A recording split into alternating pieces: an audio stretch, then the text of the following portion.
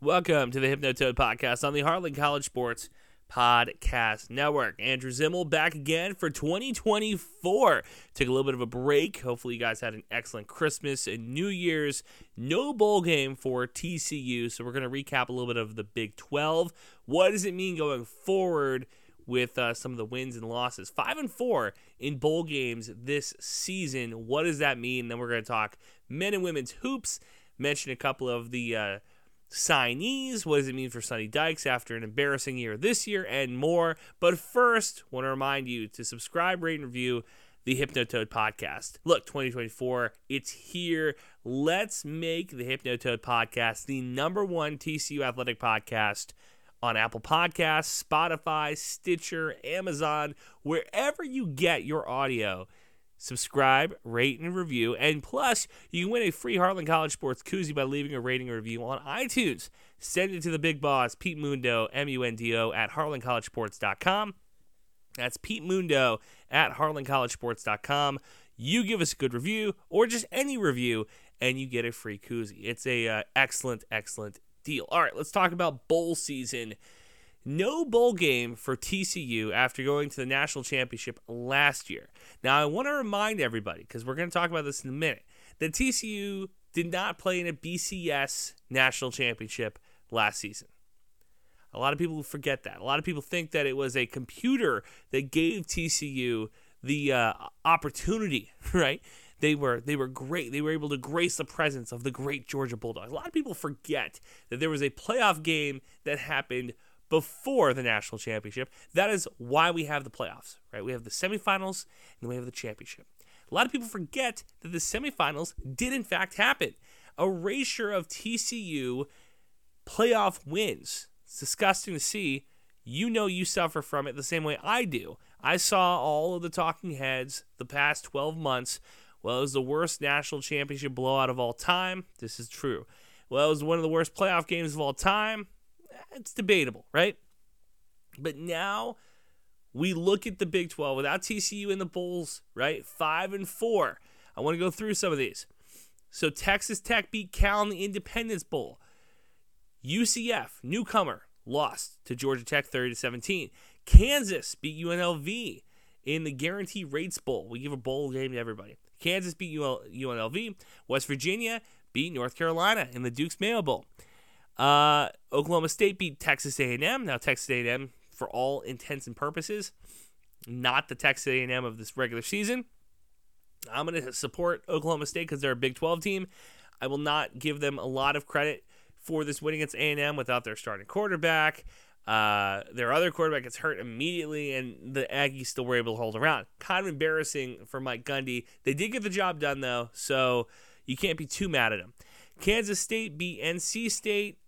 Arizona beat Oklahoma, which, ironically enough, Arizona coming to the Big 12 next year, Oklahoma leaving the Big 12 in the Alamo Bowl. So, you might almost call that a wash, right? Who really even needs Sooner if Arizona is going to beat them in San Antonio? Memphis beat Iowa State in the Liberty Bowl. And then, of course, we're recording this on Tuesday afternoon. Washington beat Texas in the college football semifinal in the Sugar Bowl, 37-31. Now, Texas losing to Washington means that TCU is still the only football team from the state of Texas and the only team in the Big 12 to win a college football playoff game. Yes, humongous. Yes, this is a title that TCU can still continue to hold. And in fact, if you really want to piss off your Sooner and Longhorn friends at your next function, remind them that Oklahoma went to, 4 college football playoff games. Texas has played now in their their first. Combined, they have fewer wins than little old TCU, who has 1, right? 1-1. 1 win, 1 loss in the college football playoffs. Now, the playoffs expand to 12 teams.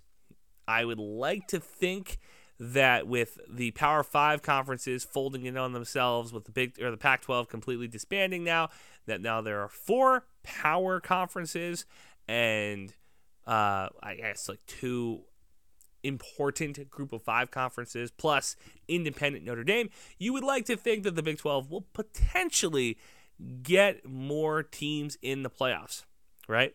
what do we expect here, right? That's kind of where I'm at with it. I think that TCU will be back to the mountaintop. I truly thought this year was going to be a lot different than it was. You've listened to me before. I've told you that the expectations for the season might have been unrealistically high due to the success that the Horned Frogs had the year prior. However, that is a standard of success that I think that fans should hold this program to, that we should hold Sonny Dykes and Kendall Briles to going forward, because now they are attached at the hip. You can't say one without the other. I tried to separate the two, but I went to a bunch of bowl games this off season or this bowl season, and everywhere I went, I talked TCU football, right?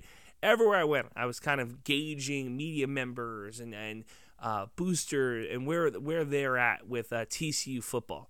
And most of the time, people were giving Sonny Dykes the benefit of the doubt. Oh, no Max Duggan, you lose a bunch of NFL talent. But a handful, and I would say a very vocal minority, said that it was the hiring of Kendall Briles that did in TCU. Now, they got rid of the defensive coordinator, Joe Gillespie. They replaced him with a talented defensive coordinator. So, look, going forward, we'll see what happens. But bowl season was not great for a lot of fan bases. Bowl season was not great for a lot of casual college football fans.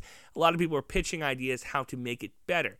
The number one idea that I saw that I really liked and can co-sign was the let's move the transfer portal number, or the transfer portal further back.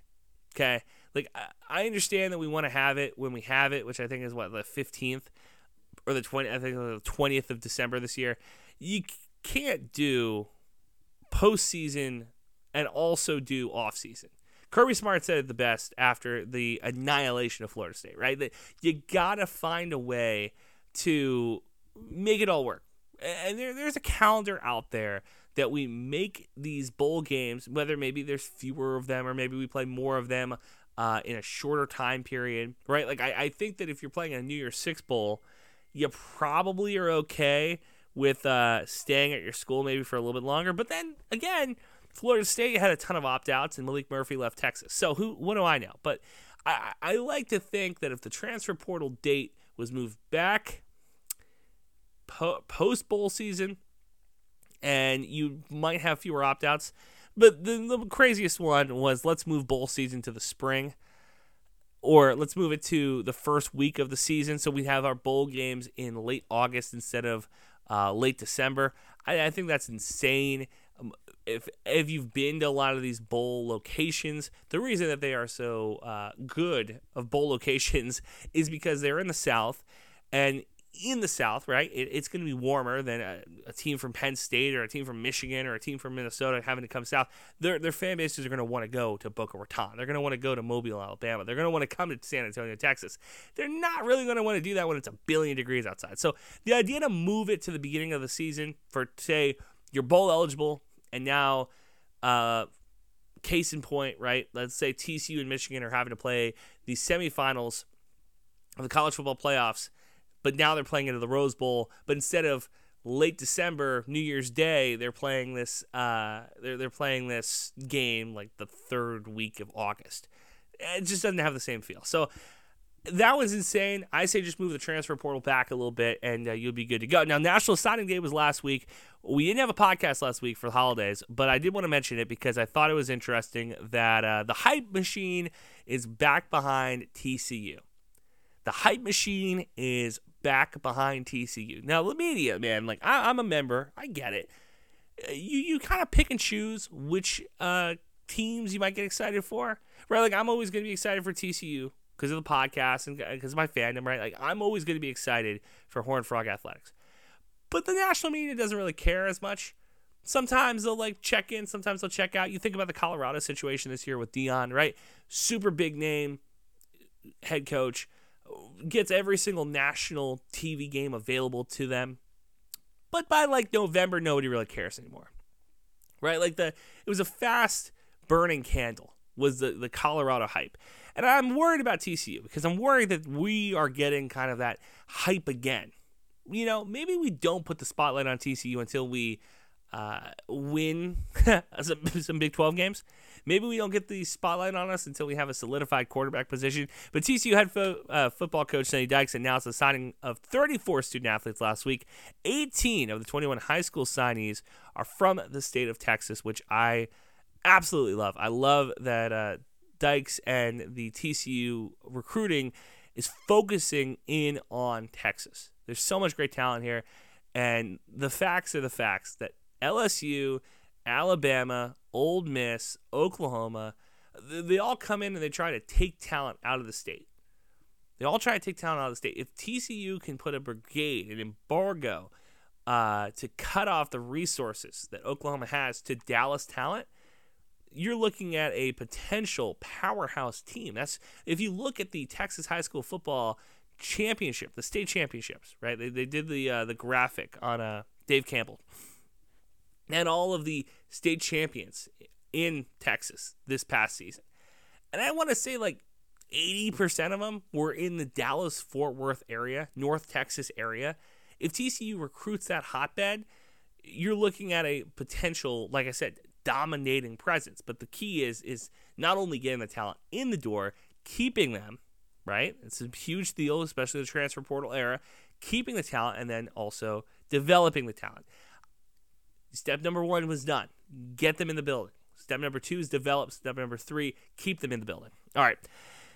TCU men's basketball, 12-1, as they head to conference play this Saturday against the University of Kansas. And boy, oh boy, they looked really good this past week against Texas A&M Commerce. They played them this past week, 77-42 win. Ernest Udu Jr. recorded his first career double-double to lead TCU.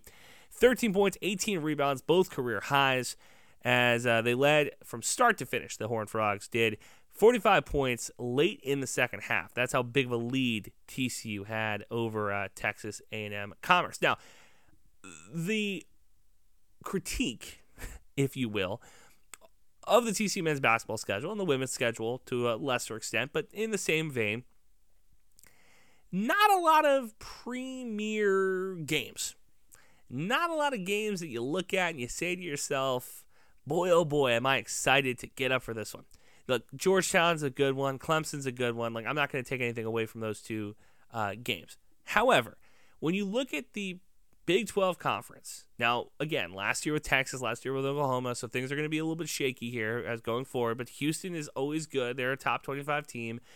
Tech and Baylor, both solid schools. So you're looking at UCF in some on and off years have pretty good programs. The Big 12 Conference is really stinking good. It's the best basketball conference. ACC, that's your dad's conference, okay? The Big 12 is now the current best conference in college basketball. Isn't the ACC, isn't the Pac-12, it's the Big 12.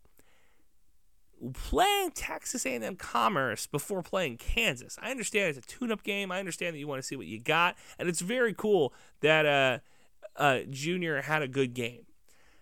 But let's be honest here. Is this the type of game that's getting us tuned up for conference play? If the goal is to win a conference championship, which I'll be honest with you here, I think the TCU has the ability to. I think the men's basketball team very much has the resources and the ability to chase a conference championship.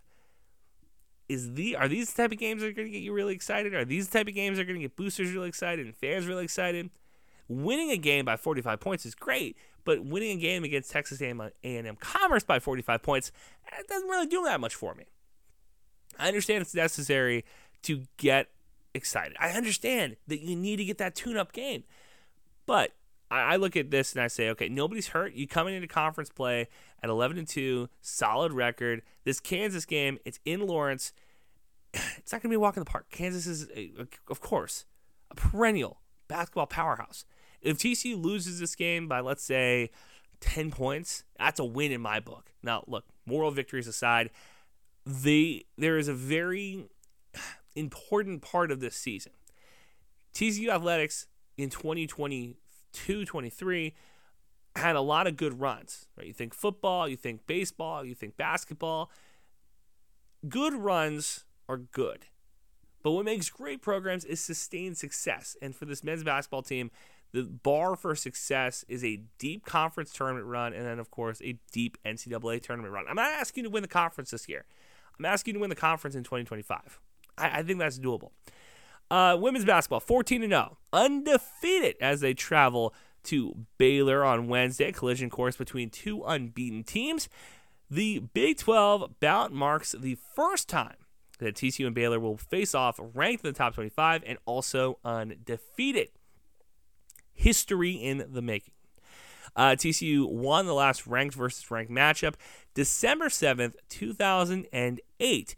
When they beat number 3 California 82-73, the victory still stands as TCU women's basketball's highest ranked win. So that's kind of cool. TCU is the only team in the country with 2 players averaging 20 points per game, with Madison Connor and Sadora Prince, who are both averaging 22 and 21 points respectively. Now, should be noted, both those players transfers. So look, they're doing a good job over there, keeping that door revolving. Now, Prince is a 2-time recipient of Big 12 Player of the Week accolade. She finished with a double-double in 3 consecutive games. She generated a trio of double-doubles during the opening week. So she has won it for the second time. It was announced today. She averaged 24 points, 16 rebounds, and 2.5 blocks over the December 22 to 22nd time period, right? Her 32 total rebounds is the most for any Division I player. From the week of December 18th to the 24th, she's ranked 23rd and has finished non-conference play for the first time, 13-0. All good things. TCU women's basketball clearly on the right side, clearly, as they continue to kind of work their way towards a solid conference record. Okay, all this is great, but you know what I'm going to say. Like, there's better teams in the conference, women's basketball. But one of them took a step back, and that would be Texas, because Tori Harmon, who is arguably top 7 player in the country, if you want to make an all-league team, I think that she might be the starting point guard. She tore her ACL last week. She'll miss the remainder of the 2023-24 season. You never want to see any of these athletes go down. Okay, the reason we like the sport so much is when the best play the best, and you see where the dice will fall, right? Like, I'm never going to argue that I want to face Oklahoma or Texas without their starting quarterback. Does it help? Sure. But you don't want that. You want to see the best that your opponent can give you, okay? If you're a boxer, you don't want to fight a guy with a broken hand, right? Same logic here for me. I don't want to see Harmon go down. I want to see Texas good, and I want TCU women's basketball to beat Texas when they're good. I don't want any excuses. I hate to see this happen to one of the more exciting players in women's basketball, because I really do enjoy the sport. I like watching the sport, and anytime that she played, it was a fun game to watch. That being said, this does open the cracks a little bit for TCU women's basketball. The same conversation we just had about men's basketball is the preseason, the pre-conference schedule really strong enough to get you excited for the regular season? Is it really exciting enough to get you excited for Big 12 conference play? 13-0 non-conference, yeah, that's great. Top 25 ranked, that's great. But this is going to be the first real test, is this game at Baylor. What can you expect? Now, I would say this. Similarly to TCU men's basketball, where I said if it lost to Kansas by 10 or more points, or 10 or fewer points would be a moral victory, right? You don't get anything for those. There's no silver medal for a moral victory. If you beat Baylor for TCU women's basketball, and Sadora Prince has a great game, now all of a sudden we're having a different conversation. We're having conversation A, Jamie Dixon, Coach of the Year, not only in the Big 12, but potentially in women's basketball. Conversation number 2, Sadora Prince now becomes a household name potentially if you beat Baylor. Like, I'm not saying that it's going to go from a relative unknown to like Sue Bird. That's not going to happen overnight. However, it would be kind of great to knock off a rival in conference. I'm going to say this. TCU women's basketball, I do not expect them to win. I think that the perfection ends in Waco, but if they show up and have a good game, I'm going to feel a lot more confident about this team going forward. So we will we'll address that next week and see how things are from there. Now, I want to wrap this up with a very interesting note from the AD. TCU's athletic director Jeremiah Donnie, he had a holiday note to the fans. Okay, put it on the website. I think it went relatively under the radar. I didn't see a lot of people talking about this. But he had this section on the landscape of the NCAA, talking about the transfer portal, NIL, everything else, right? And he says, I don't have any specific update to provide other than to state the changes are coming to college athletics. Well, at Las Vegas for the Big 12 conference meeting a couple weeks ago, all my league counterparts and I were together when NCAA President Charlie Baker announced a plan for a new collegiate sports model proposing a number of dramatic changes to the current one. Quote, I applaud President Baker for starting an important conversation across membership about what our future looks like and taking initiative to that end. If you have any free time over the holidays, I would encourage you to read his remarks and review more significant lawsuits that are ongoing, such as House and Carter cases involving the NCAA and others. All right. What does this mean? You remember a couple of years ago? It's like during the pandemic / kind of not. It was like 2021-ish. Big Ten, SEC got together and they had the alliance. They said, like, we are going to have our own NCAA. And it was before its time. People were really upset. The alliance, what does this mean? Da-da-da-da-da. And I thought it was really exciting because I thought this would be the end of NCAA. NCAA, not a great organization, to say the least. Right? I think everybody has their own qualms with the organizational body that has taken over college athletics. The landscape changing. I like the TCU's in the conversation because I was always concerned when they were in the Mountain West that they would be one of the teams that gets left out of these conversations. Look at SMU with Florida State. We haven't clowned enough on SMU on this podcast, period, point blank. That's on me. I'll take the blame for that. We need to make more jokes about SMU because joining the ACC, it's a no-brainer move. I think all of us would agree. SMU joining the ACC is a good move for that program. But for Florida State to sue and be like, oh, the Big 12 didn't even want them. Why do we want them? Is hilarious. It's great. I love it. I like that TCU's in the middle of this. I think that there is a world where the Big 12 comes out on top right now at 5-4 in bowl games. To circle back, you're not a power conference. You're not the Big 10. You're not the SEC. But with Colorado coming in, I'd like to see what Deion does in year number 2. Sonny Dykes having a bounce back season.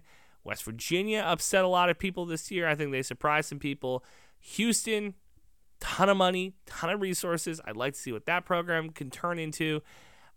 There is a world where, as we go into 2024, that the Big 12 sneaks into the conversation of a Power 3.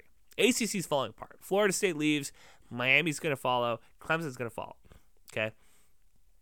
If we go from a Power 5 in 2022 to a Power 4 in 2024 to maybe a Power 3 by 2026, I like that the Big 12 is positioning themselves in a way that when all of these other things are moving, TV contracts are moving, transfer portals moving, NIL is moving, all of these different moving things, all these pieces, that the Big 12 is positioning themselves, the TCU is positioning themselves in a conference that could end up on top when the chips fall. I just thought that was really interesting.